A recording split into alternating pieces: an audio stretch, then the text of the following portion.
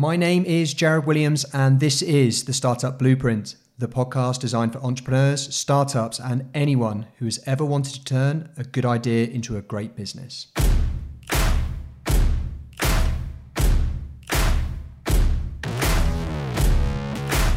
My guest today runs a healthy recipe box business.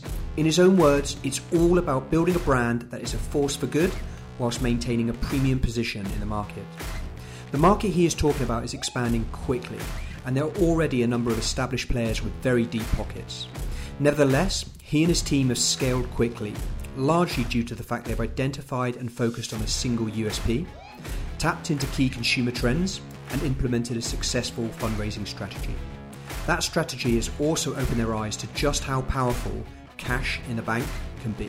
We started that year on 200 boxes a week, and by the end of January we were at 450, so we doubled in size in 1 month, and that's when we realised, okay, wow, this is what capital can do. And that was the first realisation. It was like, okay, you really can start scaling if you have money in the bank.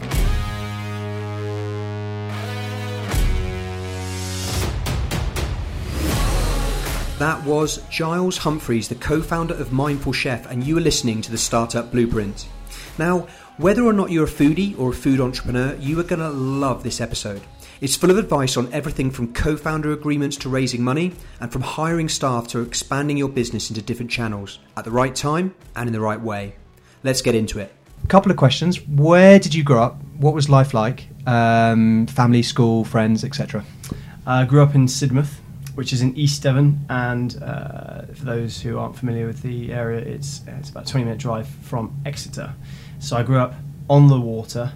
It's a seaside town, traditional seaside town. I actually spent a number of years living before that just along the coast in Seaton as well. Yeah. And I used to go to school in Exeter, so we used to jump on the train and then latterly the bus and head in for a little trip to school every day. And life in the early days was fantastic because it was, I think, how most childhoods should be in the very early days of just, especially at that time, there were no mobile phones or anything, so it was or iPads, so it was very much out in the countryside, on the beach, in the woods, which is what I loved. Very cool. And we used to spend a lot of summers in Cornwall, actually. Really? Whereabouts? Down in Polzeath. Love it. My granny had a little bungalow, so we go there every summer, and very, very fond memories of being down there. So we got into our surfing and of course, yeah, and bodyboarding, which was awesome, and just generally spending time a lot of time outdoors. And I was in Exeter, the kind of Exeter area at Exeter School till I was 18, obviously. Yeah. And at that point, then, age 18 and a half, I headed off to Loughborough. Right. Yeah. Yes. Interesting. Yeah, I had many good weekends at Polzeath. Great beach. Great beach. Great surf beach. Do you know what I mean by the ice cream shop? As in the one. Yeah. Absolutely brilliant. Like 100-odd flavours, all from Langage Farm, which is a place in Devon. Actually. Oh, really? Amazing ice cream. My favourite flavour in that shop was Thunder and Lightning. Thunder and Lightning. Yeah. Of course, Thunder and Lightning. Yeah. Honeycomb, butternut, cold cream. Yeah. Wow. Now we're sharing. Yeah. Amazing. So, how was Loughborough? Loughborough was awesome. I was there for 4 years. The first 3 years was my degree in sports science, and the final fourth year was actually I was on the British University Snow Sports Council. So myself and 5 other guys bid to run, as it was known at the time, Busk. And we bid against a number of other unis, and you get to hold this job for 1 year, and that's it. And then you have to pass it on to another committee.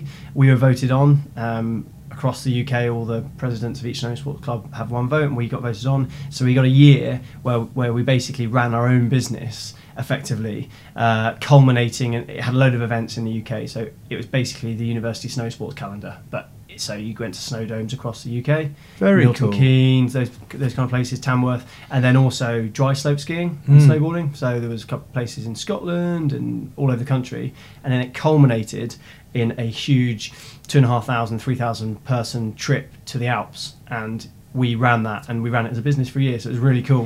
Our office was in Loughborough, but we spent probably 14 weeks of the year in the Alps, going and finding resorts, and then taking this huge event. It's a 2-week long event with 2,500, 3,000 students, and within that, my role was essentially marketing of the event and ensuring that we got sponsors and Red Bull and Nokia and people on board. So it was really exciting. And then it's kind of the best year of your life because you run this business, you make a profit or a loss, and then you have to hand it over to another cool committee. Never heard about that. That's very awesome. It was really, really cool. So what? Sorry, just so I can get my kind of bearings. What year did you leave Loughborough then? Left Loughborough in 2009. Got you. 10 years ago. Wowzers. And then straight to London?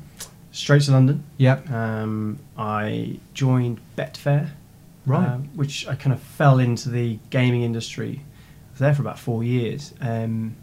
Really enjoyable. Not where I wanted to be long term, but really enjoyable. On the marketing side? On the marketing side, yeah. Interesting. So okay. I did experiential marketing and then moved latterly towards the end into a bit of digital.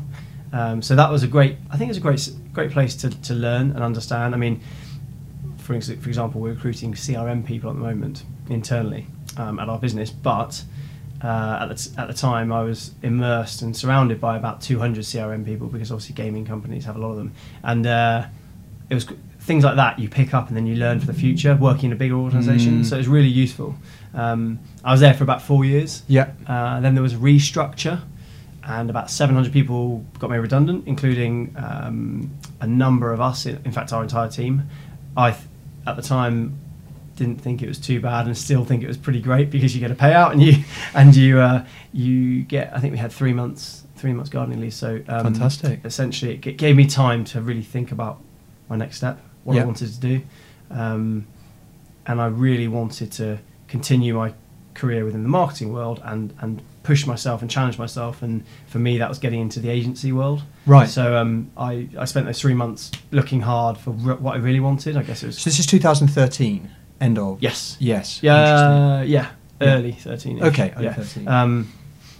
And so I eventually stumbled across an ad for a job at M&C Saatchi, and just kind of peppered the guys on LinkedIn and tried to get their attention, and went in and got off the job, and so I was at M&C Saatchi, working through the ranks there for about another 3 years. Amazing. 13, 14, 15. Yeah, it's about 2.5, 3 years there. Right. Learned a heap. I bet. Worked on a load of accounts. Classic agency world. Yeah. Fast paced, very hard. There's always a million people who are queuing at the door to work at places like Saatchi, so you kind of you're under pressure. Long hours, but learned loads and worked across a wide variety of projects and clients, and then it was at that time that the ideas started flowing in about Mindful Chef. Yeah, I've read about the moment, but so where did this? So two questions that will come together. So where did the idea for the business come from? And you're a co-founder, so explain how the initial team was assembled. Sure. So there's 3 of us, myself, Giles, and then 2 school friends, one Miles and the other Rob, all in different years at school, but all went to Exeter School, knew each other, went off and did our own things at uni, came to London, did a number of years within various industries. Rob's background is finance. He works in hedge funds and various investment banks, and then Miles' background is he's a nutritionist and was one of the lead personal trainers for Fitness First. So we had I guess from the outset, which is very important. I always say when I do talks on the startup world, is having, if you're going to start a business with other people, particularly friends, I'd say, particularly pertinent there, is having different skill sets. So in our case, it was one had the financial background, one had the marketing background, one had the health, wellness, nutrition background, which worked really well. It meant that in the early days we didn't clash. Whereas I've seen a lot of, in fact, I've met far too many startups where it's been started by kind of 2 guys, ex-McKinsey or basically ex-Saatchi, ex-lawyers, and it happens, right? And they're the same, right? So they basically bring the same thing to the party. Yeah. They don't complement each other, and what normally happens is a bit of a clash. But we started out. Can't even work out job titles. You're trying to grow a business, and you're like fighting over who's called CEO typically. Co-CEO, co-CEO, CMO, right? COO. It all is largely in my view, completely irrelevant. Yep. Until you're a much larger organisation. Yeah. So yeah, we had a great time. We started the business from an apartment in Waterloo, one of our apartments, and then we had a packing warehouse in Earlsfield in a kind of a workspace environment. Just rented a tiny unit. I mean, really small, and that's where we started the packing. We had no funding, no external funding whatsoever. So it was our three's cash. But equal contributions? No. We really? Slide and scale. So the financier obviously had more. I'm guessing Rob had more than Miles. Yeah. So put it in and then agreed the percentage based on how much was put in. So that was fine for the equity. Again, at the time, we made sure it was right and fair. But can I stop you there? Because it's I mean this idea of I mean the people listening to this will either be weighing up starting, have started in those early days. Just this topic is so rife. It's such a minefield, setting up on your own with someone else. How were those conversations around? Because you obviously had huge belief that it was going to become this very valuable thing, and you're going to spend a lot of time and put a lot into it. So how did you decide? Was there a mechanism? Had one of you learnt about this kind of equity division tool? I see them online sometimes. Yeah. No, actually, we approached it in just a really, like most of the stuff we've done in our journey, we haven't tried to overcomplicate things. We've approached everything with a whole MVP and approach, and for us it was very common sense. It was, you've put in X, you've put in Y, you've put in Z, and that seems on a percentage basis to be a fair split accordingly. And we all agreed that very quickly. And you're all full time. No, so we also had we are full time now. Yes. But at the time, I was the first to leave my job. Yep. Handed my notice. Rob still worked abroad at the time. Miles, because he was a personal trainer, predominantly a nutritionist, he was able to be flexible with his time. So I went full time. Miles went part time. Then Rob joined part time finally, and then slowly but surely the guys weaned themselves off their other careers. And actually, it's a really important point. Actually, it took us probably 9-10 months from launch to them both being on board full time. Right, interesting. Now, but it was really building from launch day. Like Miles would do 20% of his time on Mindful Chef, and suddenly he would be doing 90% of his time on Mindful Chef. So there was a real swing. But we staggered it in the right way, and it ultimately meant that we could pay me peanuts and the other guys absolutely nothing, and just get the business off the ground. Yeah. So I could just about pay my rent. I had to go to mum and dad a couple of times, which was annoying, but I could just about pay my rent, and the other guys were just using their old careers, winding them down slowly, and then we finally had enough revenues just about to be able to get the guys to come on full time. But it wasn't a case of just let's just all dive straight in and it's all very easy. It was very much a staggered process. Yeah. And how about the second part of that question? When did the idea, where was it born? Was it a eureka moment? Was it kind of like a bit of, a few ideas kind of compiling? How did it come around? So Rob and I originally, I guess the kind of prelude to it is that we had always wanted to start a business, and Rob and I previously had an idea for a kind of Dollar Shave Club in the UK. You've seen them all now, but this was back in 2013. We set up the domains. We went through the whole process, and then eventually, did you steal the idea from another territory? We saw Dollar Shave Club in the States and thought, what a great idea. Really early as well, but it wasn't the right time. We didn't get around to launching fully, so we'd always had ideas. The right time for you, or the right time for the market? For us personally, yeah. Then, as a kind of background for me, I love running entrepreneurial things on the side. So I created a black tie ball. Small examples which are more social, but I created a black tie ball which sold 800 tickets every year in 5 minutes, and the website crashed. And I did that over a number of years. Fantastic. In London, stopped it when I started Mindful Chef. I did a bike ride across Europe, which every year, once a year, went from 20 friends to 150 the size of the Tour de France and things like that. Just I had this kind of entrepreneurial passion, both of which have stopped because my undivided attention is on Mindful Chef. But I guess Mindful Chef's origins. They start on a fishing boat in Devon, which is our friend's fishing boat called the Compass Rose, and we were on there one summer in 2014. Excuse me. And we were out just helping them out. It was just a fun day out helping this little day boat. It's a family who, they don't live off the fish they catch because they can't live off the sales of it. It's not big enough. It's just a small family day boat, but they supplement their income with it. And we were out there on the boat, and we were just chatting. And Rob, myself, and Miles, and Rob basically had said, in New York, I saw these recipe box things.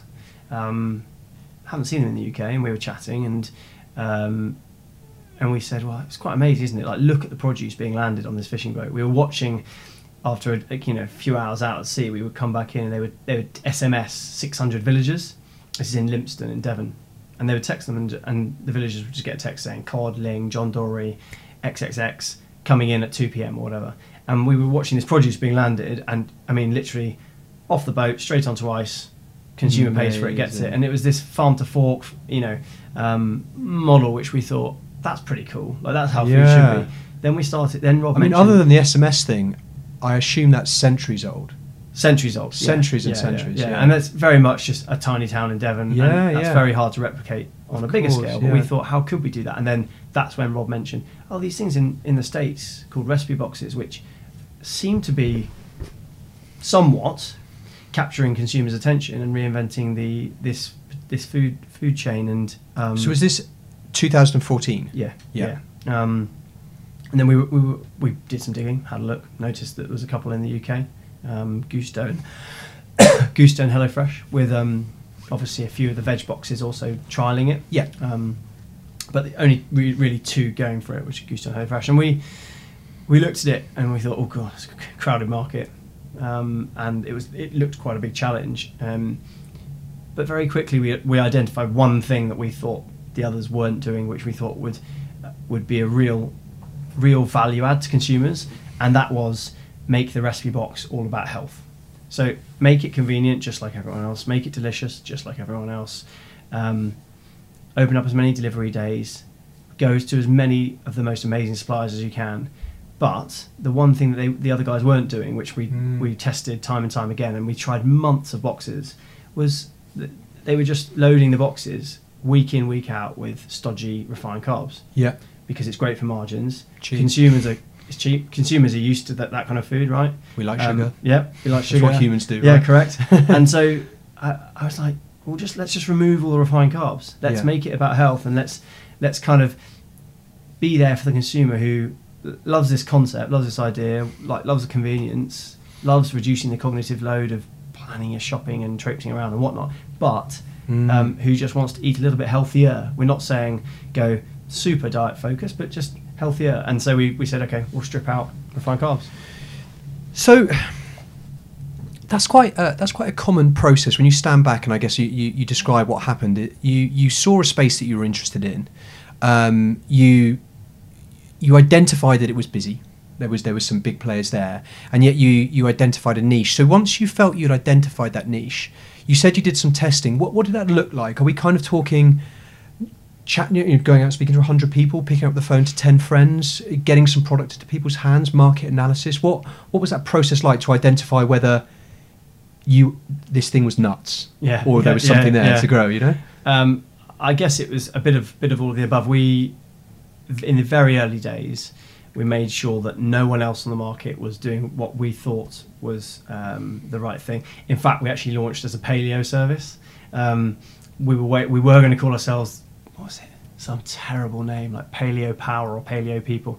In the end, thank God we didn't, and we went Mindful Chef, which is far broader and has a lot more scope down the line. Yeah, but we less kind of like, faddy. Yeah, less faddy, less. We're riding a trend, but it might come and go very quickly, and it probably would have come and gone. So what we did was we tested it on friends and family initially. We just said, would you buy this? And obviously, whether what they say is not exactly the same as Mum says yes. Yeah, correct. Yeah. So friends and family, would you buy this? Then we put together a real MVP and just started sending out some bags of recipes that we created in bags. Then we created some boxes, and then once we had done that, we then decided, you know what, the industry is ripe for disruption. We did a hell of a lot of research in terms of reading up. So I say the main thing that really powered us on in the early days was looking at the total grocery spend in the UK, which at the time was about 220 billion per annum, and taking the percentage of that grocery spend that was online. And at the time, it was about 4%.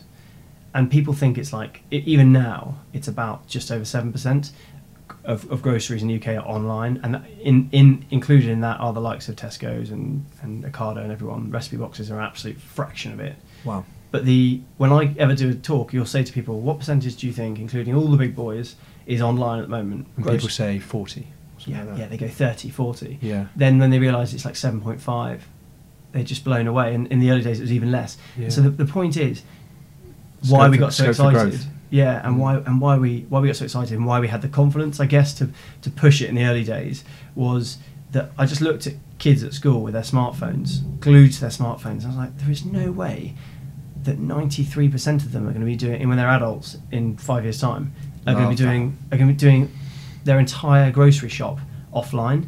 It probably will never be 50-50, but it will be a hell of a lot more than what it is now. So that gave us the impetus, and then we, just like everything we've done, it was a kind of fuck it, let's do it approach. Yeah. And we just said, look, we've come this far, we've quit our jobs, or kind of quit our jobs in a couple of cases, and we just thought, let's just launch. And the consistent theme as to why we've done all right, I think, is that we've just gone, let's launch an MVP. People don't like it, then we'll know very quickly, but let's just go for it. So it was a bit of testing, a lot of reading, and then just a leap of faith based on that research. And that's generally when the real learning starts, right? Massively, yeah, massively. So when was day one of real business then? Do you recall the date or? Yeah, I do actually. It was April the 13th, 2015. Fantastic. The day we put our Facebook page live, our website live, all of our social channels live. And I remember it because, well, we didn't, apart from the money we had in the bank, which was based from our own reserves, which was basically paying for the capex and kind of packing operations and whatnot, and just getting the produce in. We didn't have any marketing spend. So I remember it because we launched the business, launching on Facebook and just sharing it to our friends and saying, please like this page, please just take a look.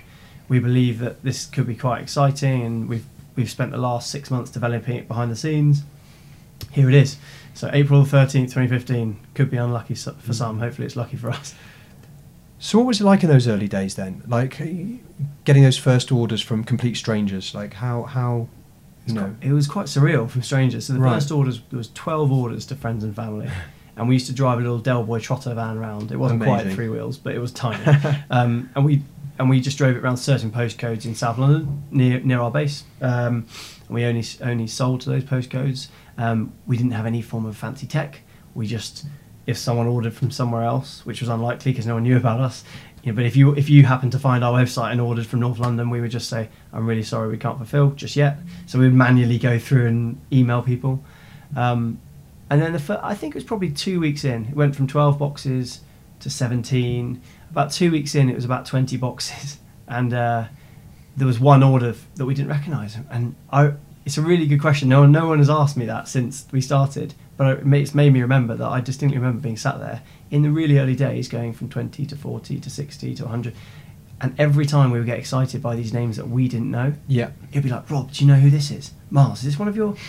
I think it's Mum's friend. No, it's not. No, it's not actually. Wow. And it was those first consumers coming in who had no idea who we were, which we absolutely loved. It got you so excited that there was people out there who had no connection to you, who were just willing to purchase the product that you created. I remember the feeling. It actually came as you wait for a bus, and then 3 clients ordered from the same office in Knightsbridge, and I was determined to find out that I actually knew someone who knew them or something. I just couldn't.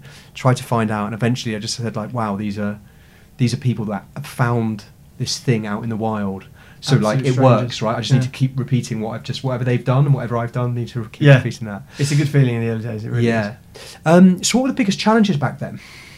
I think number one for us, the thing we really underestimated was capital, the need for capital in a perishable food business. I think that's probably the number one thing, because we assumed that our reserves would last a long time, and what we saw was the numbers flying, going really well. I would say in the first 9 months it was beta phase, and it was just in London. We didn't deliver outside. Yeah. We drove the vans ourselves. We packed everything ourselves, and it wasn't flying. It was growing nicely, but it wasn't flying. It was only when we got our first injection of capital. But that would be the biggest learning, was just, wow, you just need a fair amount of capital to start a business that is a completely reliant on a lot of moving parts and being operationally very complex. There's only so long that the three of us can sit there packing at 6 a.m. to 6 p.m. on a Saturday and Sunday, and then going into the office and doing the marketing and the finance and the... It's a misconception that suddenly, a pound comes in, you reinvest, and that just fuels the growth. It's a near inevitability. In certain businesses, if you're a lightweight digital marketing, you're in a co-working hot desk for £150 a month. It's different. Yeah. But, so you mentioned the injection of capital, December 15. Yeah. Yeah. How where did that come from, and how was that first kind of foray into begging for money? I've still got the photo on my phone of Miles, myself and Rob raising a glass. Fantastic. Yes, where were we? Somewhere in maybe Chelsea or Fulham. We don't normally go around there, but the investor lived there. So what happened was we were, 6 months in, and we just had an email out of the blue from to our hello@mindfulchef email address. Interesting. Email out of the blue, just said, hi, I'm such and such. I'm an investor, but I'm also chairwoman and major shareholder in a number of businesses, and I also own a high-end gym chain in London. Could we have a chat? I've been using your service, and a number of my instructors in my gyms and my clients have been using your service and rave about it, and we think you're onto something quite exciting. So can we have a chat? Completely out of the blue. We met them, and it was a bit like Dragon's Den. It was her and her husband, and we met them over the course of probably 3 months, and eventually agreed a £150,000 injection into the business. Classic, like Dragon's Den. It was, we want 50% of the business, and we're like, no, you can have 5%. The age. So that's what the 3 months. That's where the 3 months are eaten up by ensuring that we had what we thought was a fair valuation. Those guys came in, and as a result, we decided to form a board. One of the best things we ever did was do that quickly, really quickly, and as a result of that, we were thinking, well, we need someone else, and I knew the former global chief strategy officer for Interbrand. He was a family friend, family, but long distance relative, and I just called him up and just said, hi, I know you're maybe close to retiring. He said, do you know what? I'm really interested because I've just retired. So he moved back from Shanghai, a kind of marketing and brand guru. He was the right-hand man to Tony Blair, reshaped and rebranded New Labour in the late 90s. Wow. Relaunched them. So great marketing eye. And he came on board and he said, I'd love to be on the board, and also I'd like to invest. So he put 50 and the other guys put 100. So that's where the 150 came from. Right. And fantastic. It was way earlier than we expected. Yeah. And even then we were naive enough to think, oh, we don't, this is great, this is going to help us grow, but we won't need to raise for a while, And I think that was probably the turning point. Was we kind of paused for a second, had the glass of champagne, and were blown away by 150 grand. It was, we were just kind of stars in our eyes, thinking, how has someone just invested this in our business that's 9 months old? And by the time the deal went through, and I actually can't remember the revenues we were doing, but they were pretty negligible. It's a big punt. I still look back and thank those people, because it's a big punt when you're doing tiny revenues. And prime SEIS territory. Prime SEIS,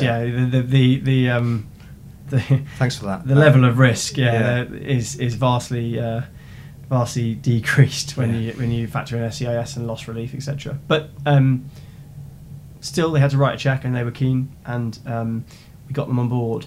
How did you decide the valuation? I mean, other than them saying 51, you saying 1. Correct.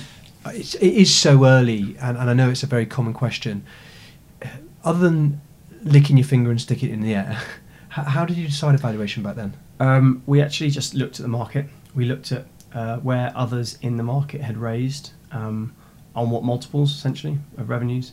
We took our run rate, and we took a fair market multiple. To be fair to the investors, they also took a fair market multiple, so we weren't too far off in the end. Once we realised that we weren't going to budge too much, and they weren't, we just met it. I think at the time it might have been, I can't remember back then, but it was quite easy to land on that, because there was a number of companies, not just in the UK to be fair, in the States as well, with public funding rounds that you could just compare to. So that's how we found that. And then thereafter we used these guys who were, at least half of the board were extremely experienced, these investors in financing rounds and funding rounds. So whenever we did a future one, which I guess we'll get onto, they were our voice. And actually I'd say voice of reason as well. They did not, they weren't ridiculous with their valuations, which is probably why we've been successful. And I guess they just introduced a certain rigour and robustness to the kind of financial reporting of business. Exactly, yeah. Interesting.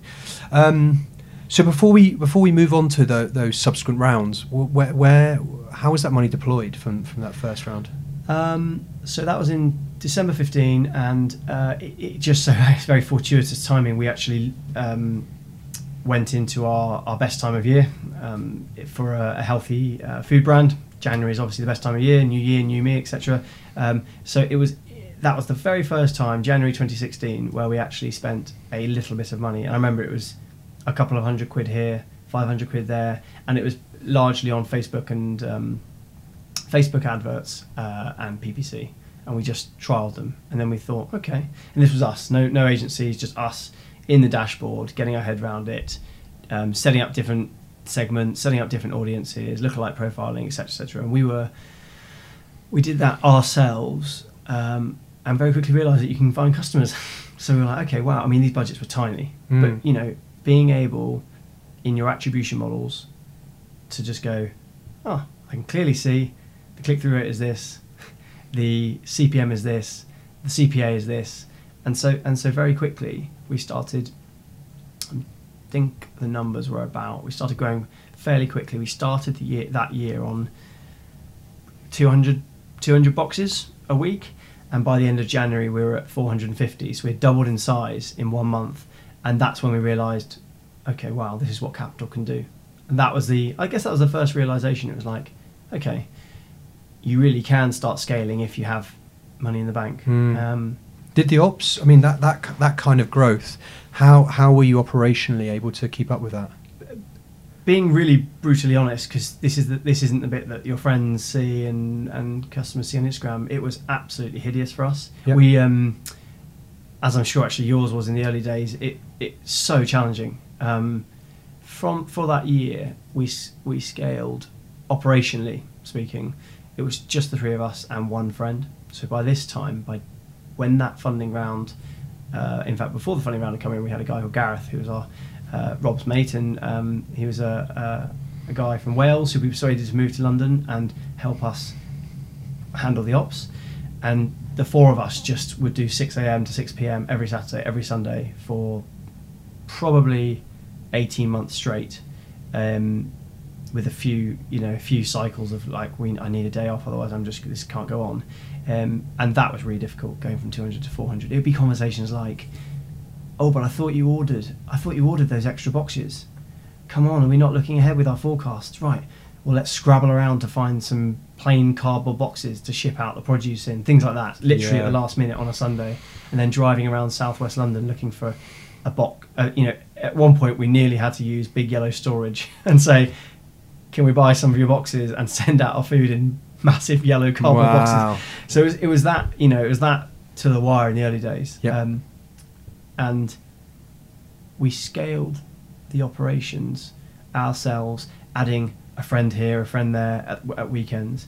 We scaled that to about 1,000 boxes, which was almost breaking point for us, in all honesty. I imagine. It was a real low point. The business was doing this, flying on paper, but your state of mind is just like, wow, I can't do everything. I can't. you want to do everything, but you can't.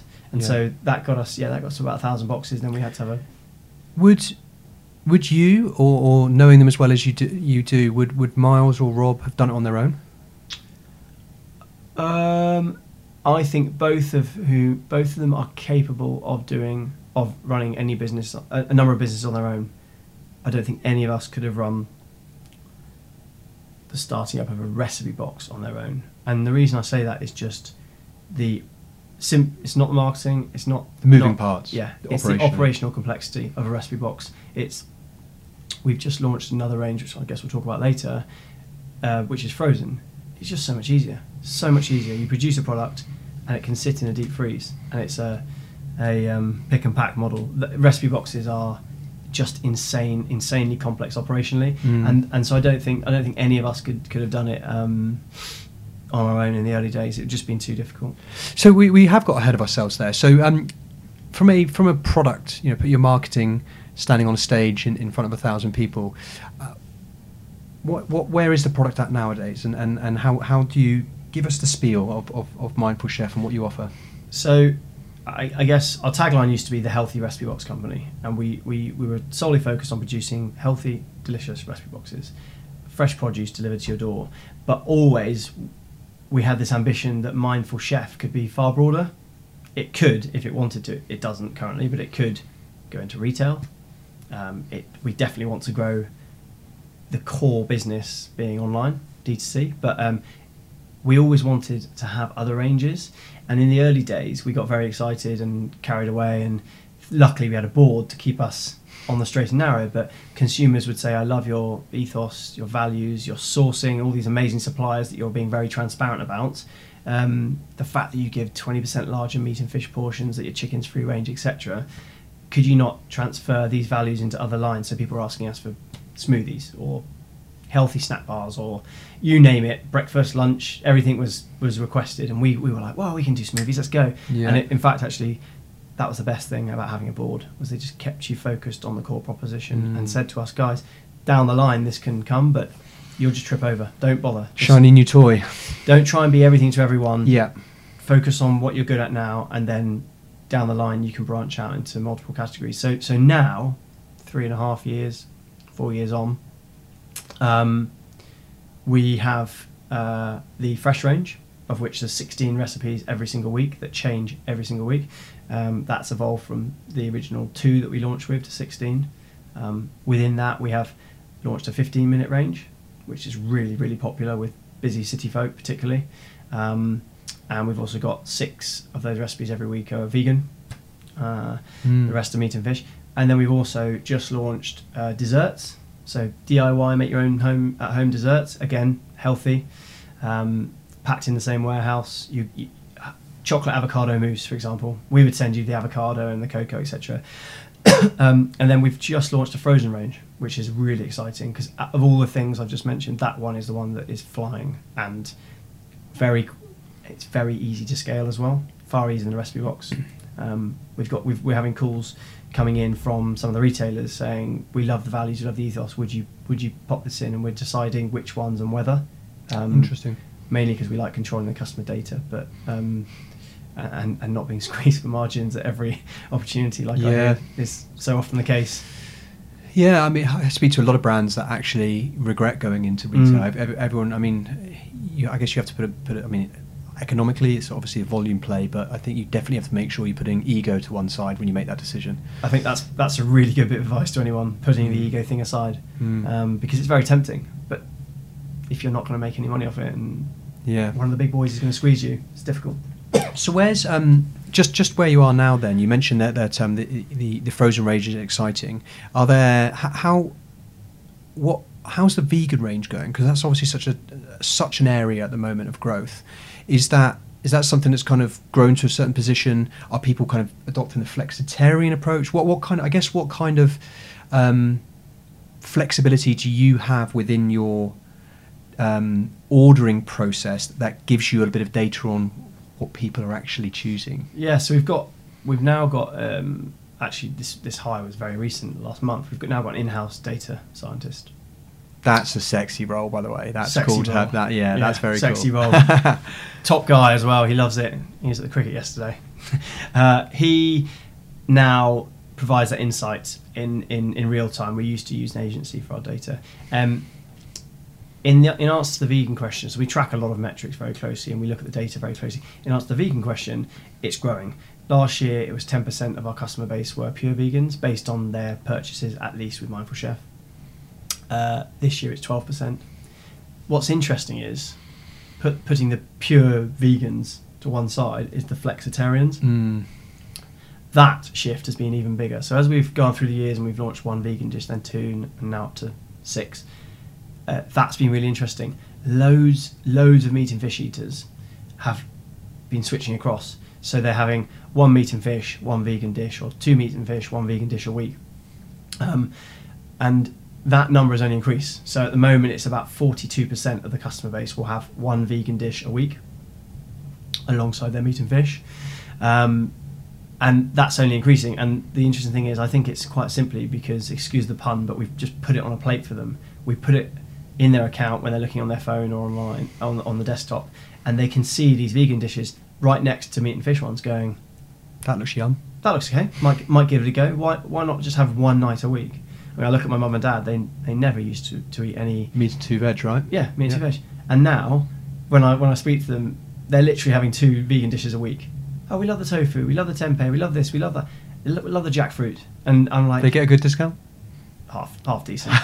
Not as good as they were like, we've got to make some money. Yeah, no, it's an interesting point, isn't it? And I guess you're a company that is having a big impact by introducing the convenience element there, and saying that, you know, ethics and sustainability aside, the war is going to be won, if you call it a war, when it is really, really easy, and when people can't distinguish between a chicken curry and a jackfruit curry, and when they enjoy the taste of both, and also when the education piece is done and we realise we don't need to be eating meat 5 times a day, you know, or else we'll fall over and crumple up. I mean, is that... I mean, we'll come on to it in a second with the B Corp, which I think is fantastic. But is that a big part of if you're, you know, when you have those kind of strategic board decisions, you know, are you conscious of the part you're playing in that sustainability movement, in the vegan and the ethical side of eating? Yeah, for sure. I mean, one of our largest investors, pre our latest private equity round, one of the largest investors was an individual, and he only invested on one condition, that we were registered as a B Corp after a certain time. I think it was a year he gave, because it's quite a long process to become accredited, and secondly that values and ethics ran through the business as the backbone. Fortunately for us, we were already working with 3 charities. We had already set out on the B Corp journey, which is why he was interested in the first place. But in terms of the food side of things, yeah, it feels quite powerful. Ultimately, if you just take the vegan dish as an example, people find it quite daunting to make vegan dishes. If you've eaten chicken and fish and red meat all your life and pork, it's just a bit, wow, where do I start? Can I really make a filling, tasty dish without any animal products? And so we just make it easy. You literally just put it on their lap, quite simply, and you just go, there you go. There's the ingredients and there's a recipe card. Just follow the instructions, and in 15 minutes you'll have your dinner made from fresh ingredients that's good for you and good for the environment. And as a result, more and more people are adopting it. It takes time, but of course, yeah. And I'm convinced that putting ethics and you know the not eating an animal to one side, the big wins in the sustainability will be in that market of flexitarian as we move to meat-free Monday, and then, you know, etc. But you mentioned, for anyone that doesn't understand, let's dive into the B Corp thing, because I think, I mean, firstly, congratulations, because I know this is not something that gets thrown around like some kind of like random stamp. Run us through it and let us know how many other companies out there roughly that, you know, have this this privilege of saying that. So B Corp stands for B Corporation. Whenever we do a talk on stage, Miles, my co-founder, gets really excited about it, starts talking about it really, really quickly, and then I'm just like, 2 seconds, can I have a show of hands as to who actually knows what a B Corp is? and 5% of the audience put their hands up. No one knows what it is. So it's really important that it's explained, because it's quite a new, relatively new concept. It stands for B Corporation, and it is a movement, but an official accreditation whereby businesses are focusing on 3 Ps, not just 1 P. So you're focusing on people, planet, and then profit, not just profit. And it's using business as a force for good. So in our case, it took us about a year to be accredited.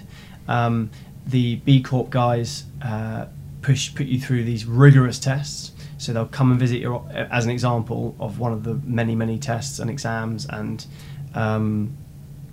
hour-long calls we had with them to be accredited. You basically get scored. You have a ranking with points, and they'll come to your office and they'll look at your lights and see if they're energy saving. They'll look at whether you have a bike rack outside for your staff to cycle to work. They'll audit your entire, in our case, food business, they'll audit your entire supply chain, look at the carbon footprint, look at the suppliers you're using. Are they ethical?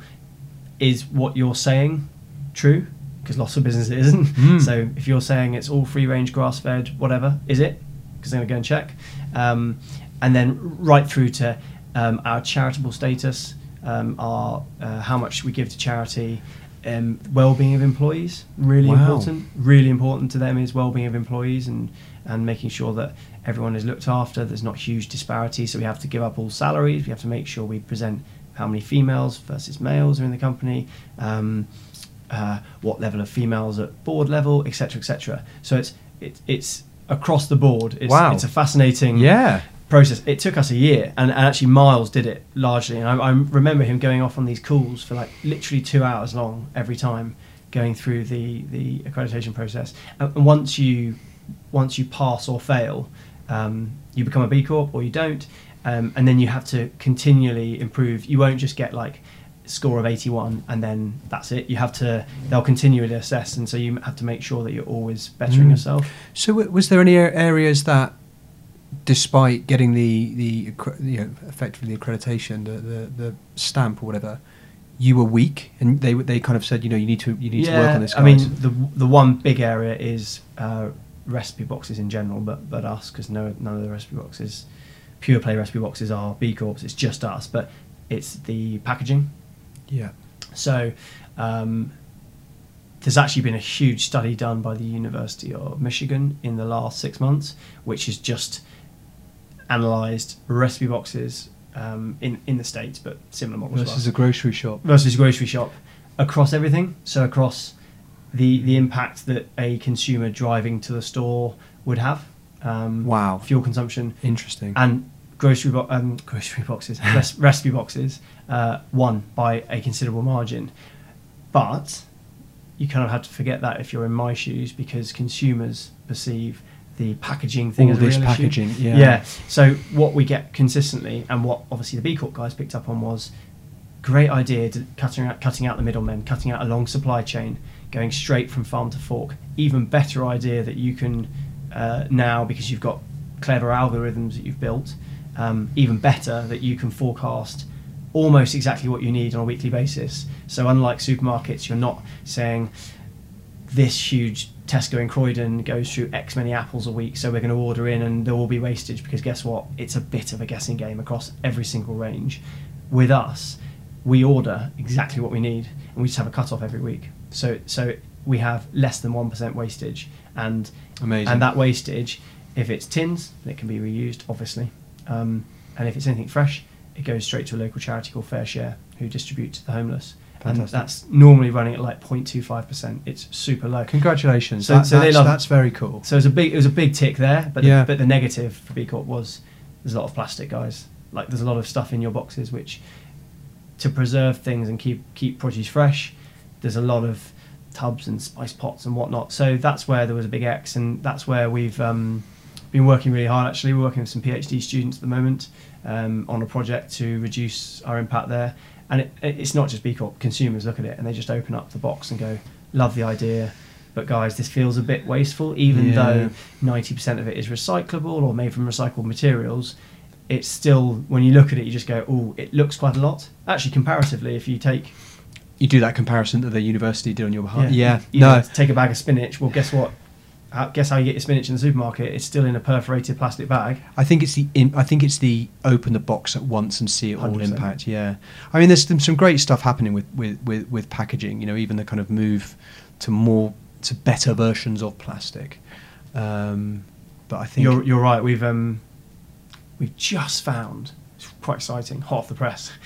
Just found a fully compostable. It looks like plastic to you and I, but fully compostable liner that can go basically packaging for meat. Interesting. So at the moment, that's one of our big ones. Is chicken breasts will come on just like the supermarket. They'll come in a plastic tray with a seal over the top.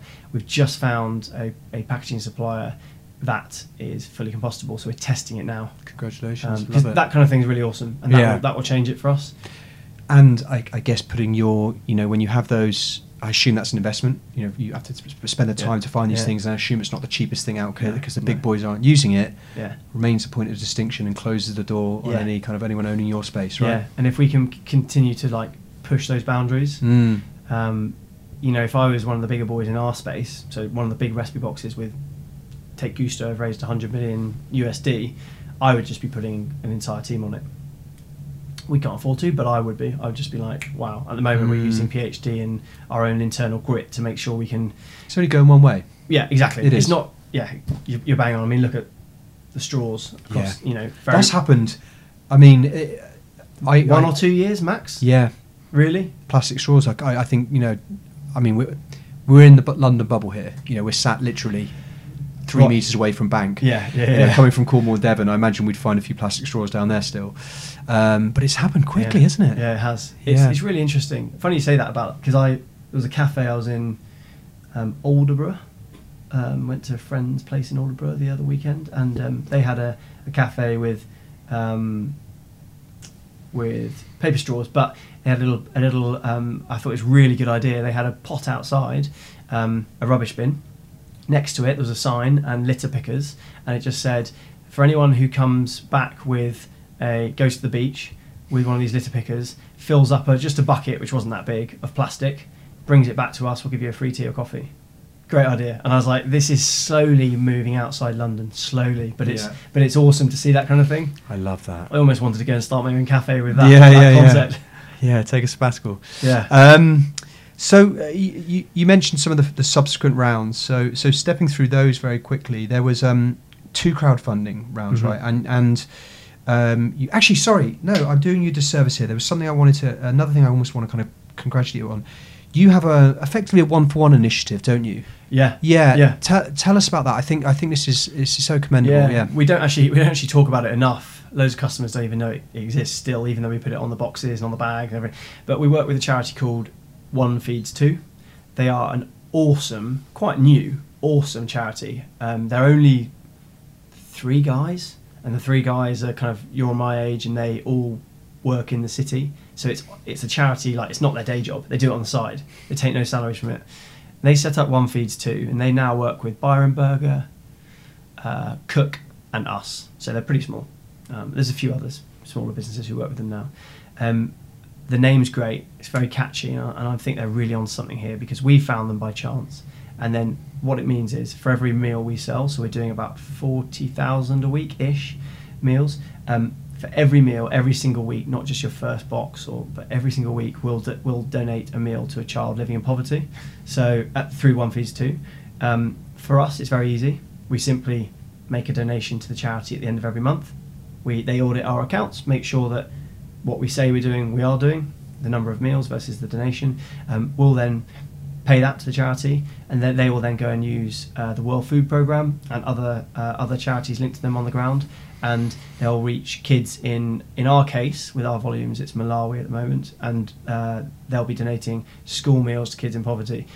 The amazing thing is that it's not just a meal, it's a school meal. So they have a real problem with getting kids off the street. So this is hitting 2 birds with one stone, because it's education as well as feeding hungry kids. So it's brilliant. We only started doing it about 18 months ago, and we've just passed through 1 million meals donated. I saw that on your website. Yeah, we're on 1.2 now because we're moving quickly now. But We're on 1.2 million meals, and so actually, as it happens, 3 weeks ago, I went to Malawi for the first time. Fantastic! Nice. We've been asking for a while if we could go and see the impact on the ground, and it was honestly one of the most humbling, heartwarming things I've ever witnessed. We went there for 48 hours, myself, Miles, and then we took our videographer. Because we really want, and he did some photography as well, because we really wanted to show the impact that our customers were having to our customers, because a lot of them still weren't really completely clued up about what it was. And we spent 48 hours there, and we visited 2 massive schools, a primary and a secondary, and it was really emotional. It was, I mean, the first thing that I realised very quickly was we weren't just supplementary. I thought we were supplementary. These meals, when I asked the teacher, when I was watching them being served up in the morning, the teacher was like, I said, how many of these kids rely on this meal as their only one per day? And the teacher said, oh, about 60% of these kids, this is their only meal every day.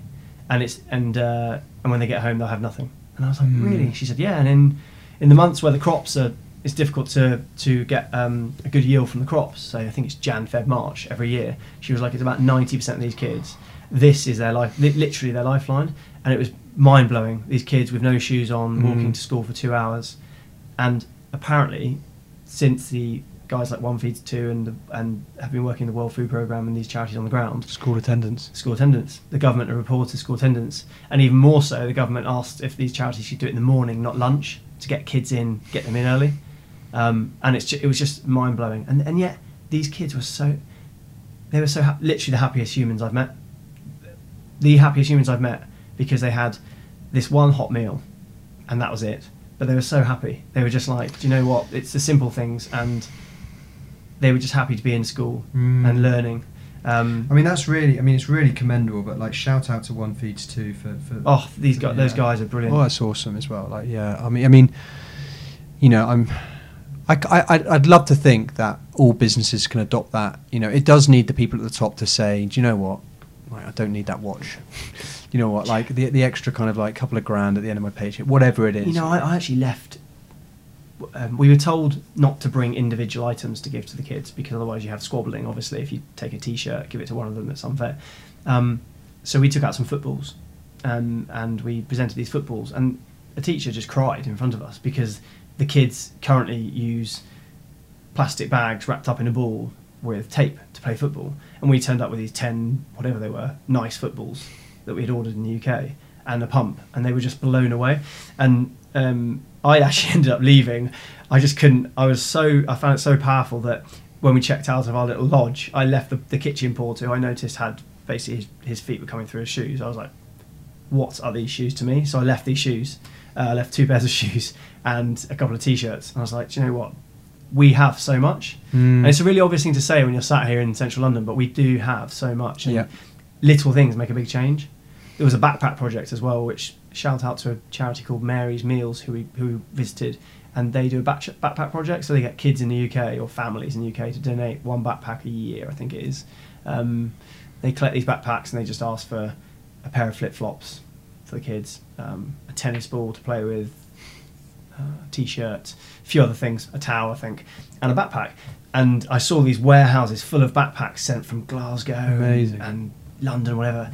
And I thought, that's brilliant. And I actually saw it in practice with the kids. They were like, you'd have this little guy, probably a 5-year-old boy, and he would have this huge pink backpack, and he'd be so proud of it, and they wouldn't put their backpacks down.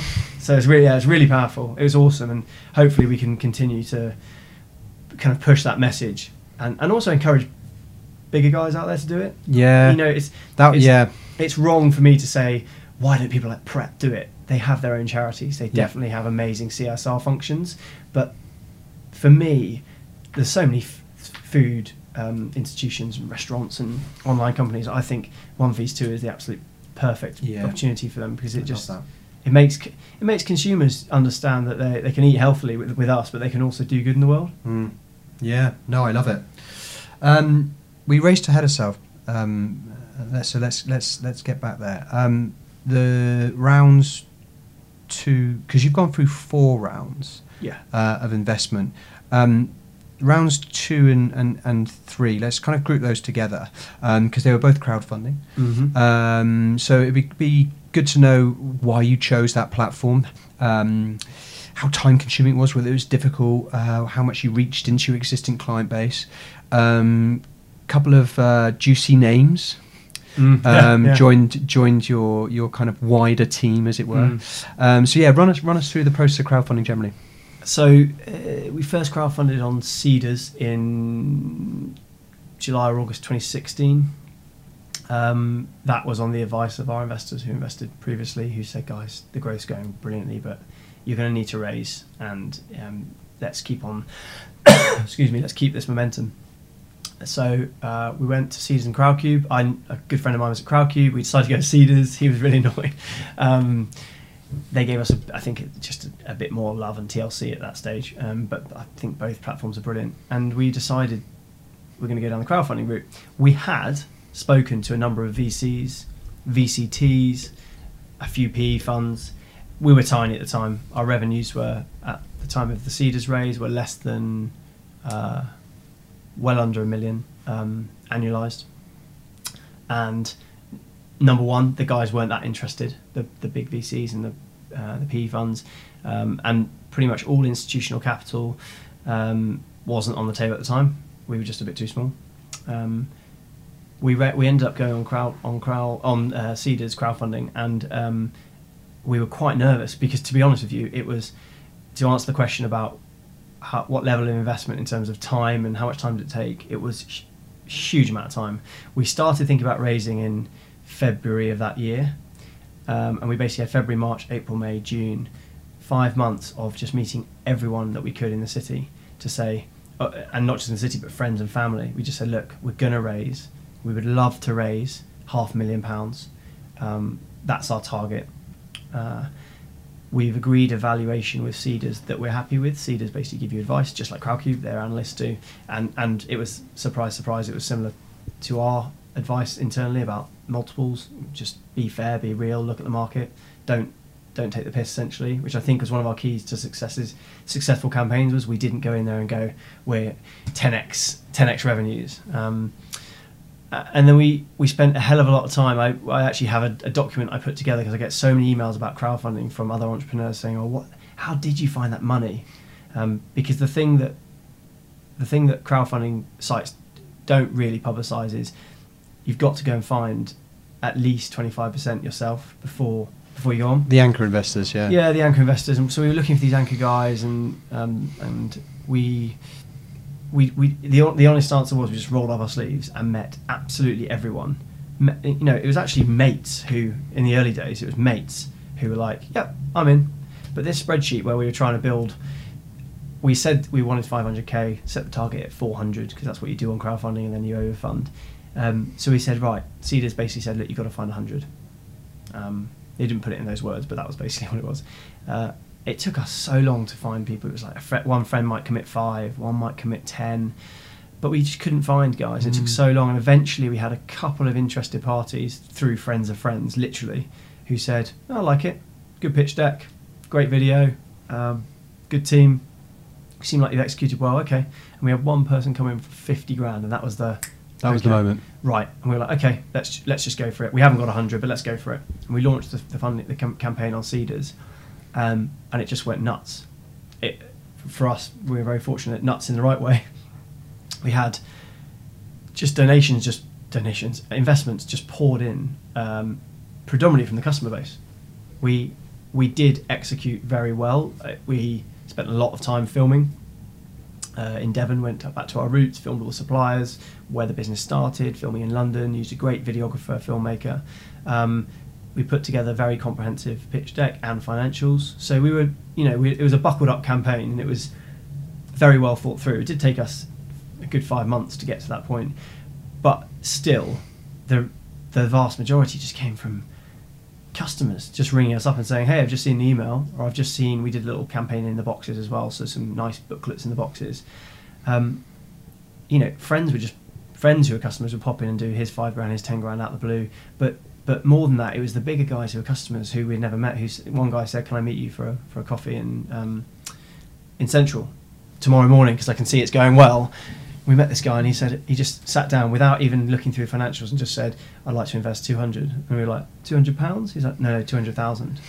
And he just said, me and the wife have used you for 9 months and we love it. We think it's the future. And there was a few big guys like that. And then there was Sir Andy Murray, and Victoria Pendleton, CBE, who both came out the woodwork. Sir Andy invests in Cedars rounds. I think he has a connection to Cedars, and he invests a fair amount of money through a number of businesses on Cedars, but only ones that he's really sure of or believes in. So for us, it was the healthy eating side, and him and Kim started using the boxes, which was great. And Victoria Pendleton was just a customer we didn't know. She had used another name, and she just rang us up, just rang the office and said, "Guys, I'd really like to invest." So it was brilliant. And that Cedars round, we ended up raising just over $1 million in 10 days with a 400 target. 400 target. Wow. 500 in our head. Yeah.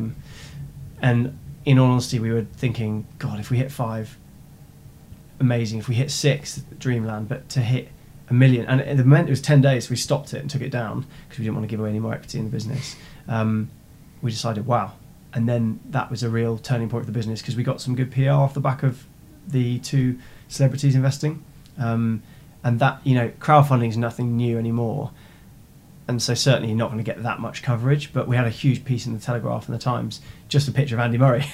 Very nice. The Telegraph has one line, Murray invests in healthy eating startup. But the point is that gave us that PR, that exposure, that halo effect to then build upon. Nice. And you went back? And we went back. We decided for the second round we had interest from institutionals. But we decided the momentum we got of crowdfunding as a D2C, particularly as a D2C business, if there's any D2C businesses out there listening, I think do consider it, because the momentum we got 200 invested in the first round and then 600 investors in the second round. And surprise, surprise, those investors also become customers and brand advocates. So you've got this kind of this army of advocates just telling their friends and family. Client referrers. Yeah. Who are just just super clients. Yeah, they're just like, yeah. They'll use the service, but they'll also just go and tell all their friends and family, you must try this. And the one thing they'll never do is use HelloFresh, right? Yeah, correct. So you're kind of like win-win. Yeah. So that second time we'd been in contact with Crowdcube because they saw how successful the Cedars campaign was, and Cedars was July 16. We were doing about $1 million revenues. We then 18 months later-ish, it was October 17, we decided to go on Crowdcube. Again, lots of planning, really thought through. At that point, we were doing 3.8 million annualized as 18 months later, and we decided we wanted to raise in our head. It was massive. We were like, right, let's go for about 1.2, 1.3. So we set the target at 1 and ended up raising 2 million in 11 days. Again, took it down. And decided, right, that's enough equity. And that helped us really, I think, for us, that was the big game changer. Wow. Because using both rounds, but we really started rebuilding our tech to making sure that it was best in class, helping us scale. A lot of it went into marketing, huge percentage of it went into marketing. And we went from 3.8, in 1 year, we went from 3.8 to 8 million revenues. Very nice. And that was the kind of springboard to say, look, there's a market out there. Yeah. So a couple of questions around this then. I guess it would have been very difficult to untangle the information about knowing what percentage of investors were already clients and what percentage of non-client investors became a client. Did you try to track that? Did you track that? Yeah, we did actually. The first one, Cedars, we just had a really simple spreadsheet because we're still quite small. When we had the 195 names of investors at close, we just matched them against VLOOKUP and matched them against the... Really? So what were the number? What were percentages? Something like 65% of them were customers. 65% of people who invested were customers. Yeah. Do you know what percentage of your customer base invested? No, good question. Interesting. Good question. And the second question, this is a much bigger question. Are you conscious of giving your investors a return? Is that something that weighs on your shoulders? Yeah, it is actually. Particularly as quite a few of them are friends, and actually some friends took really big risks with us. And I actually said, guys, I had to remind them. I was like, look, you've read the small print, right? Yeah, you could lose your money here. Like you could lose your money. There's loss relief and there's EIS on those latter rounds, but you could lose your money here. And 95% of startups fail. I don't know if that stat's still true, but it was when we started. So I was like, guys, I can see what you're putting in. Just think about it. What a weird position to be in, where Yeah. they're basically, not literally, but pushing money over the table, and you're kind of trying to shove it back into their pocket. I was kind of like, look, it's great to have your backing and your belief and your belief in the team as well, but just be careful. I think the thing there is I've actually spoken to those guys, obviously being friends, fairly regularly with updates and how's it going and how's trading going. And they seem really excited on this journey. Obviously, we're growing very quickly, so it is all rosy at the moment. But I do have in the back of my mind the feeling that I would love to give them all a return. I would love to give them all a full exit one day, but a return or a partial return before that potentially. I'm also conscious that when you look at lots of crowdfunding sites and look at the businesses doing some don't make it, obviously, and I'm conscious when you read the forums, people are like, or have that down round, because they went for that crazy valuation. Have a down round. So it does weigh on you, and I also think that there's scaling businesses early and burning through cash for growth, but you've also got to be sensible. The unit economics have to stack up long term, and I would love to be in a position where we can reach profitability quicker than some of our competitors. I mean, that's one of the things that amazes me about your space, because HelloFresh, they've got some very public figures. I just cannot get my head sometimes around the percentage that their marketing spend occupies of their revenue, the amount of cash they're burning. And I don't look, and I basically look at those guys and think, fair enough, you're in a totally different ball game in terms of you're going for a land grab. You're going for a massive land grab and it's a big punt and you've got billions behind you. We don't, and we will never be the big mass market player that they are. We want to be the healthy premium option, and therefore it's a far smaller market, but we think a far stickier market, and the LTVs and the retention rates are proving so. But I still want to reach profitability far quicker than anyone else, because you want to have a sustainable business. As my dad said back in the day, he said, business bank accounts, if they were doing well, used to go up, not down. And so that's a traditional way of looking at it, but I think it's really important that you focus on that. I mean, we won't dig into it because I can only assume it's pretty confidential, but I assume your LTV figures are much more impressive and healthy than a lot of the other people in your space. We're quite open, to be honest, but we don't publish the in-depth figures, but I can say our retention after 1 year is around the 30% mark, and that's almost that's fucking amazing. Almost double than some of the other guys. We are quite similar. There's a company in the States called Sunbasket. Their recipe box, they're basically the same as us. It's a bit more American, so they do real specialist diets and plans on there, but they're gluten-free, they're dairy-free, they have paleo options, vegan options, etc., and they're performing best in the States in terms of their metrics. Because, and it was our hunch from the beginning of setting up the business, we said if you tick the convenience box and reducing the cognitive load box and all of those elements, like everyone else, great. But if you add that health benefit, it was just a hunch that you get people who are just far stickier, who would just say, do you know what? Everyone wants to be healthy. Well, most people do. And do you know what? You're taking that pain point away from me. I'm happy to pay for it. And so that was our big play all along. I love it, and that retention figure is really impressive in your space. So the fourth round was your first institutional round, and it was with a VC fund called Piper, correct? Yeah. Did they lead the round, or did they fill the whole round? Filled the whole round. We had a couple of other interested parties, external parties, and then we also had a couple of the internal board members who wanted to reinvest. So why Piper then? Piper, number one, they are actually the first guys to reach out to us years ago. Invited us in for a chat. When you say reached out years ago, what stage? Around about the Seeders round. Really? Just an initial conversation. Right. Wow. 2.5 years. Yeah, 2.5 years. Number two, very honest and open. We felt very candid. genuine people. Mm. By that I mean when we first met them for conversations around the Seeders round, they didn't do what a lot of PE funds do, which I think is ridiculous, and just string you along. They said, look, by the way, we only write this size tickets. We're not interested now. You're too small, but we would love to stay in touch. And they just lay their cards out and were very honest. Yeah. And so there are other PE funds and VC funds and VCTs that were like that, but lots kind of string. They get you in, they want to extract information, and they kind of string you along where they have no intention in investing. Yeah, I've had the pleasure of going in and speaking with them actually, and that came across instantly. Actually, it came across, to be honest, in the comms beforehand. I just felt like a human being on the other side. Not to speak disparagingly of other, I mean, there's hundreds of them, but they just felt. They felt like decent human beings, Yeah, it's a really good way of summarising it. They're not sharks, but they are razor sharp. Is the way I describe them. They're razor sharp. They have a proven track record with a number of good businesses. I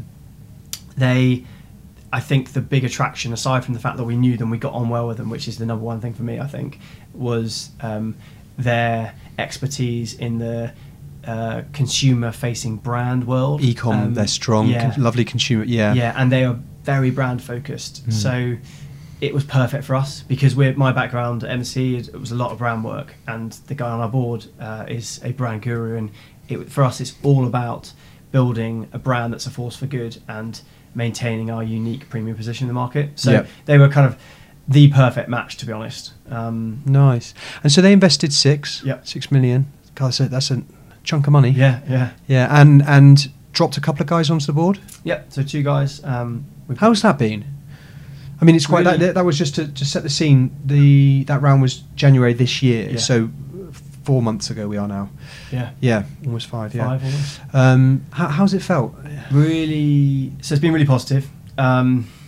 It's hard to comment because it's still early days, but also because we've only had we've gone through a really good patch. So we started the year, our revenues were 9 million annualised at the start of the year, just shy of 10, and we're now at 19 million annualised. So we've exploded out the blocks in the first 5 months, and as a result, things are going well. So obviously, by its very nature, you're not going to be everyone's happy. Yeah, you're not going to be under as much pressure. But having said that, you go through ebbs and flows, and we know we follow a cycle, much like I guess you guys did, and the gym industry.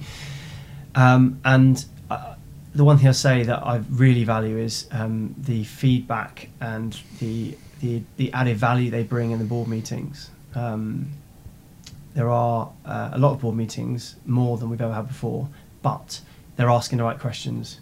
They're prodding, they're suggesting. They don't just come with problems or challenges. They actually have proactive suggestions. Fantastic. One of the guys on the board was ex-Maxi Muscle. So he has given us just small gems and insights, little tests we'll try on our paid channels, and things like that. That's where really the real value lies. These guys they've been there, they've done it, they know what they're doing, scaling businesses, and as you said, they're decent human beings, and that is a perfect match. Amazing, that is amazing. Changing angles slightly. What's your head count at the moment? Today, we've a year ago it was 10. It's 33 full time now. Interesting. So what's the?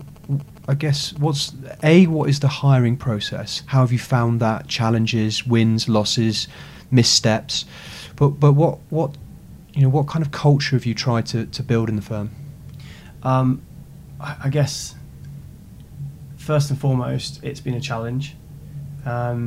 Mainly because none of us have ever run a business before, so hiring people, you have to get it right, and in a couple of cases we haven't, but not many, to be honest. We've only had one person leave us, and that's put someone to go back to Devon, and recently someone's just moved to Brazil, but they wanted to head back home. It's a challenge because we don't have an HR department, we don't have an office manager, we don't have anyone looking at that, so it's all about us guys getting in and meeting these people. And if you're growing quickly, I had a period in kind of February where my diary was just interviews the whole time.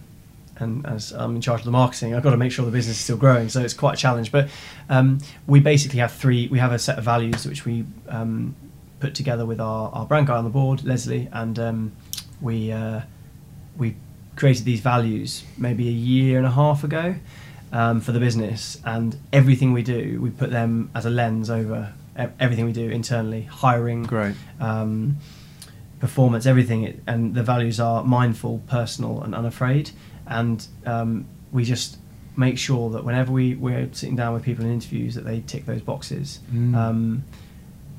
And so far, it's been pretty good. We have the values written on the walls, so we can just refer back to them, and it's a reminder. So you don't forget them during the interview process. Yeah. And then it's just, I think it's really important, because when you start, I was about to say ceding control, but it's just not the right phrase at all. When you start empowering others and giving autonomy and allowing people to run with different areas of the business, whether it's a CFO or growth marketeer or whoever, you've got to have someone who you can place immense trust in to deliver and to produce results quickly, but also that they fit within the DNA of the business. Yeah. And that's hard in a small business, because in the early days it's just you and your mates. Interesting. So you mentioned you haven't really had too many missteps on the cultural and the hiring front. What would you say? What would you say are some of the kind of biggest mistakes, or areas that I guess if you don't feel you've made too many, maybe where you could have improved things on your journey? What do you look back on? You think, I wish I'd done that differently? There's one on the hiring front, in that occasionally you get tempted to hire someone who is very big business in their approach. So essentially, on paper, extremely experienced, could do the role blindfolded, but they come in and aren't used to the pace, but also the kind of rolling up your sleeves nature of the startup or scale-up world, and therefore they'll put in place loads of very sensible and perfectly reasonable and logical processes, for example, and you're just a bit too early for that, and they've had big teams underneath them before, so you have to really interrogate in the interviews. That, say, is an area we've made a little mistake, and you've got to make sure that, put it this way, our best hires have been people who are a little bit experienced but not very much, late 20s, young, hungry, supernumerate, super switched on, but I think the key word there is hungry. If they want to make an impact, they'll be great for you, because they'll work really hard, they want to learn, they're keen to impress, and that's really important. I've often when I've hired people, I've had the device in my head is a give a shitometer, and if I can register how much this person cares about themselves, the way they come across, what do they think of me, whether little things, were they punctual, how are they dressed, eye contact, all those little things, they add up to basically say, again, I think it kind of ties in what you said there a little bit. Yeah, it does. You're completely right. How about the other side? What looking back, what are you most proud of about what you've built? It sounds like there's an awful lot. The million meals, the 1.2 million meals, the B Corp, the culture, the fact you're fronting up and looking these big guys in the eyes. What are you most proud of? I think most proud of is the million meals. We're rapidly ripping through that now. We're at 1.3, particularly because I've now been out there and seen the impact. It's tangible. Our customers are. We're enabling people in the UK to feel great about doing good, and it sounds quite corny, but that is probably the proudest achievement. Not corny at all. I think the people who go out and achieve stuff like that, they can say it without sounding corny. So that's number one, I say. And then, interestingly, from like a kind of business perspective, quite proud of the way that Rob, myself, and Miles. There was a lot of naysayers in the early days in the investment world. Basically, a pat on the back, good luck. You haven't got a cat in hell's chance of competing against Rocket Internet, HelloFresh, for those who don't know. They're just ruthless. They will gobble up the market. So good luck. And the other guys are heavily backed. So we wish you all the best, but you're never going to compete. Some quite brutal words in the early days, and time and time again we would say, no, we understand that, we're not naive, we know, we've read all about Rocket Internet and the Samwares and how they operate, but just look at the proposition, it's different, and a lot of these guys just couldn't see it. Thankfully the consumers can see the difference, and we have people coming over in waves from the other two recipe boxes, because people understand that we're not hiding behind like suppliers that are murky, or we're giving we're giving greater quality, and we're removing all the stodgy carbs. And even some of the investors who didn't invest in the early rounds, didn't invest in the Piper round, weren't interested, have now since come back to us and said, some of the bigger ones have been like, can we have a chat now? Well, that's validation in their mind, isn't it? Someone else getting in, can we have a chat? Because you seem, and I was like, oh, the product is differentiated enough now, is it? I love that. And I guess if you don't hold the grudge, again, it's being adult enough to walk away and leave that open. Yeah, and to be honest, I'm proud of it, but you don't blame them also. Like, no, of course. It's huge, huge amount of capital. You've got to respect that. Yeah, their money. Are HelloFresh ex-HelloFresh clients cheaper to acquire for you than... Because the education piece has been done. Generally, yes, because of that one point that you just made. They get it. They come to our site and they go, that's exactly what I was looking for. But they're doing what I don't like about... They're essentially another recipe box, but I didn't like the fact I got pasta every week and stodgy carbs. These guys, and I was looking for free-range chicken. Well, I could never see that on the HelloFresh stuff, but now I know they're using this farm. And so that's very easy, because they just get it. Whereas trying to tell a new consumer about a recipe box is very difficult, because if I was to sit there and explain it, and I do to people, you have to kind of say, well, it's a box. It's kind of like your grocery shop, but it's not really, because it has recipe cards. But bear with me, because when you get the cards and they match exactly the right ingredients and there's no food waste, and then you take it out of a bag and you put it in your fridge and you don't need to be in for delivery and blah, blah, blah. The kind of the what of the product. Forget the why that we're trying to get across and the how. It's just the what. People actually, I mean, in the early days, people thought we were a takeaway service. They just, came to our site and would email after the delivery arrives and go, I thought you were just like a Just Eat. Sorry, I've got this totally wrong. So we quickly had to make sure our landing pages were abundantly clear about what the hell the service is. It's completely confusing until it's completely obvious. Correct. Yeah. And it's such a new thing that yes. In London you see it a lot, but 60% of our customer base is outside London now. Yeah. Oh, interesting. And that's where we're seeing a lot of growth across the UK. And people out of there, the awareness surveys we've done, it's just minuscule. Well, it's back to what we were talking about. If the percentage of spend that is actually online in terms of overall grocery, that's why it's still confusing for a lot of people. I think it's exactly. I think it not just recipe boxes, but online groceries in general. I think it's a bit of a generational shift, an attitudinal shift. It's basic. The way I see it is in really simple terms. Humans like to look at their friends, their peers, their co-workers, their family, and they copy others. They follow habits. And 5 years ago, if I was to look around my friends, I literally couldn't name one who would do a Ocado or a Tesco online or a Waitrose online or whatever. I just couldn't. No one. Now, I can name probably 10, 20 friends who use Ocado regularly. And that's for their grocery shop, fortnightly or weekly. And I can name a lot more who are my chef customers, obviously. But that's interesting, because I just think it's just going to take time. Yeah. People becoming comfortable with purchasing fresh produce online, essentially, and just trusting that it will turn up in a box, and guess what, it's from the same, in our case, from better suppliers. It's got full traceability. The avocado that you get in our box will be very similar quality to the one that you could squeeze on a shelf, all those kind of things. So, but that will take time. I just think it's a generational thing.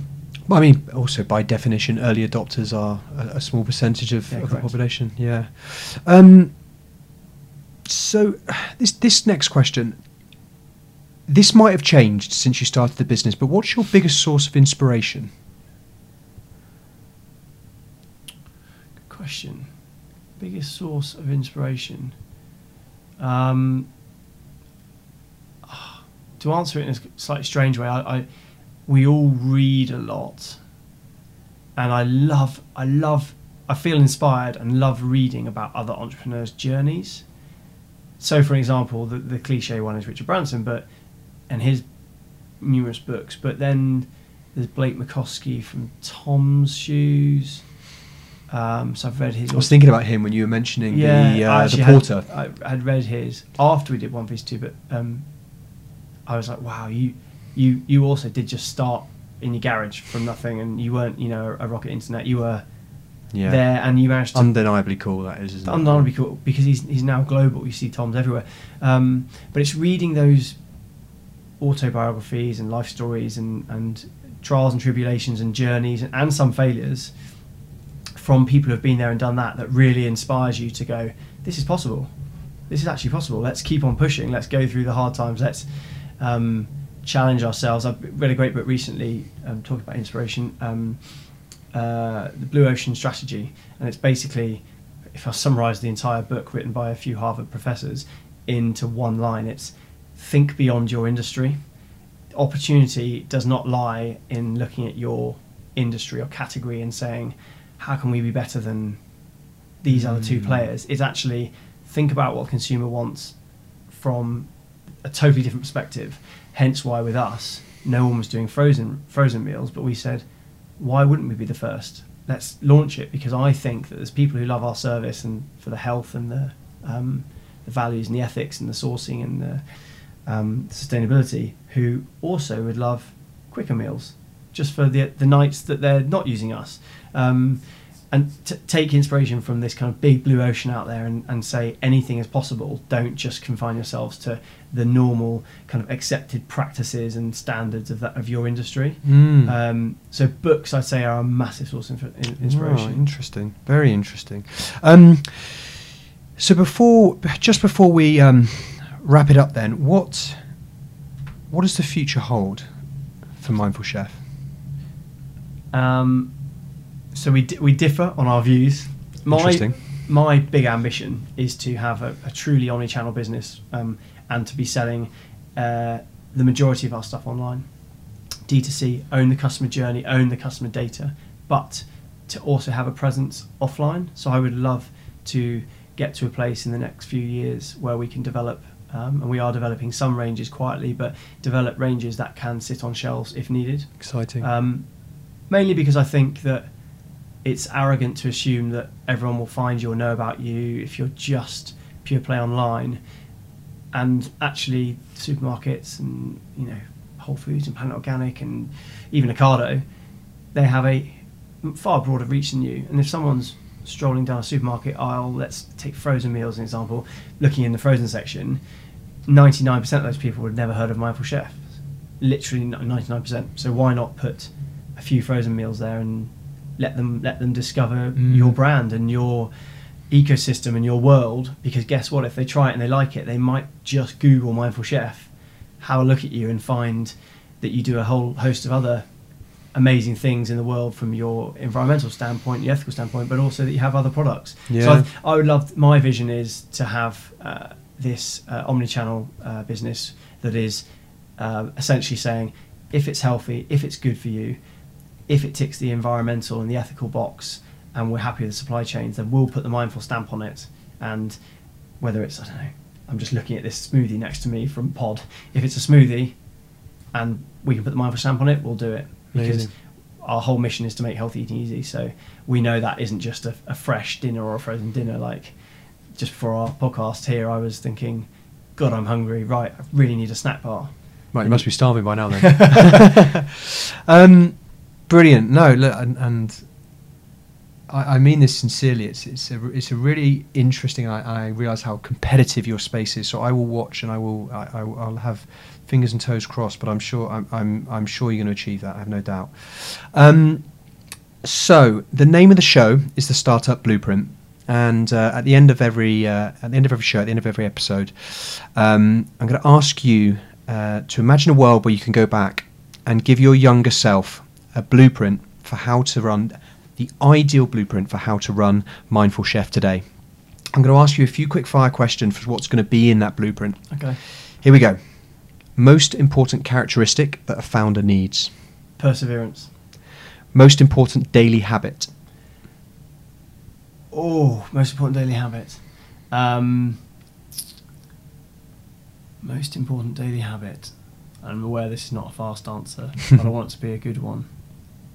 I think having particularly in the early days, having a focus on a couple of key numbers. Don't do loads of key metrics, just a couple of key metrics that you look at every day. Biggest mistake to avoid? Trying to launch too many products at once. One piece of advice when it comes to managing finances, cash flow, and a limited budget? Control it tightly. Have, if you can afford it, have an amazing financial head involved from the start. That would be my big piece there, is making sure that you're on it, because otherwise as a startup you can lose, the costs can run away very, very quickly. One piece of advice when it comes to sales? Make sure that the content that you're producing is relevant to the consumer that you're speaking to. You can get so hyper-targeted nowadays in the D2C world, speaking to consumers on Facebook, Instagram, PPC, programmatic, whatever it may be. You can get so hyper-targeted, so make sure that if you know you're speaking to consumer X, then you talk to them about what they want to hear. Interesting. One piece of advice when it comes to hiring the right people? Have a set of values and put everything you do through the interview process through those values, to ensure that when you look at that person, they can tick all of those boxes across everything they've spoken about and their vision. Might be closely connected to that. One piece of advice when it comes to building the right company culture?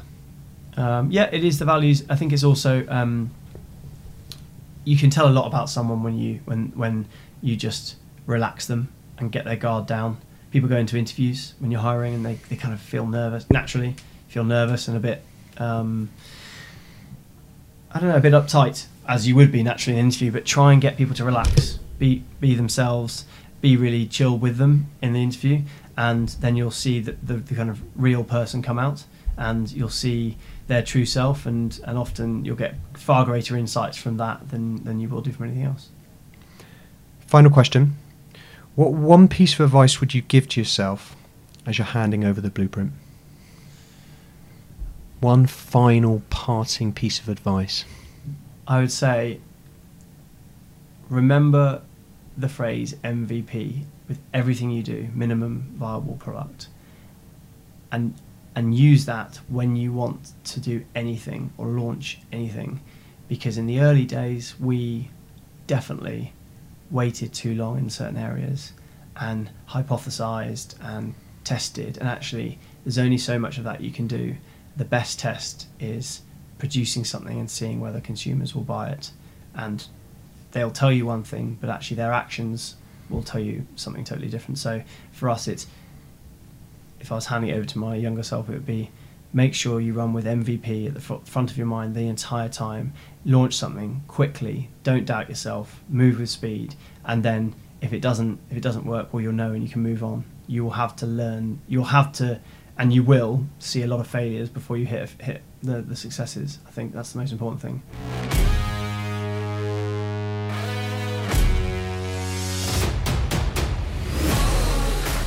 What did I say, huh? A great journey, a great business, and great advice and insight that every entrepreneur can learn from. So what are the key takeaways? Firstly, Giles is adamant that Mindful Chef would not be where it is today without the combined efforts of all three co-founders. The advice here is simple. Look for co-founders with different but complementary skill sets, and don't overcomplicate things. Mindful Chef also proves how critical it is to niche down, both in terms of your target market, your value proposition, and your operations. This will ensure you can reach your audience and then actually utilize the funds you have to deliver what they expect. Niching down also means staying focused and resisting the temptation to try new things, introduce new products, and spend on anything other than your core offering.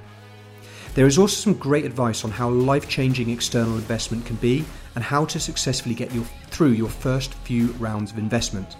It takes time, hard work, and a lot of coffee meetings, but it's all about finding the right investors. These could be your clients or institutional investors, in which case you should always ask what else other than money they might bring. In Giles's words, these investors should not be sharks, but should be razor-focused people who can challenge you as a founder. But for me, the key takeaway is the importance of adopting an MVP approach. as a startup, minimum viable product. You need to reach your customer as quickly and early as possible and find out whether they're willing to buy what you are offering. And if you are ever in doubt here, follow Giles' advice and adopt a fuck it, let's do it attitude.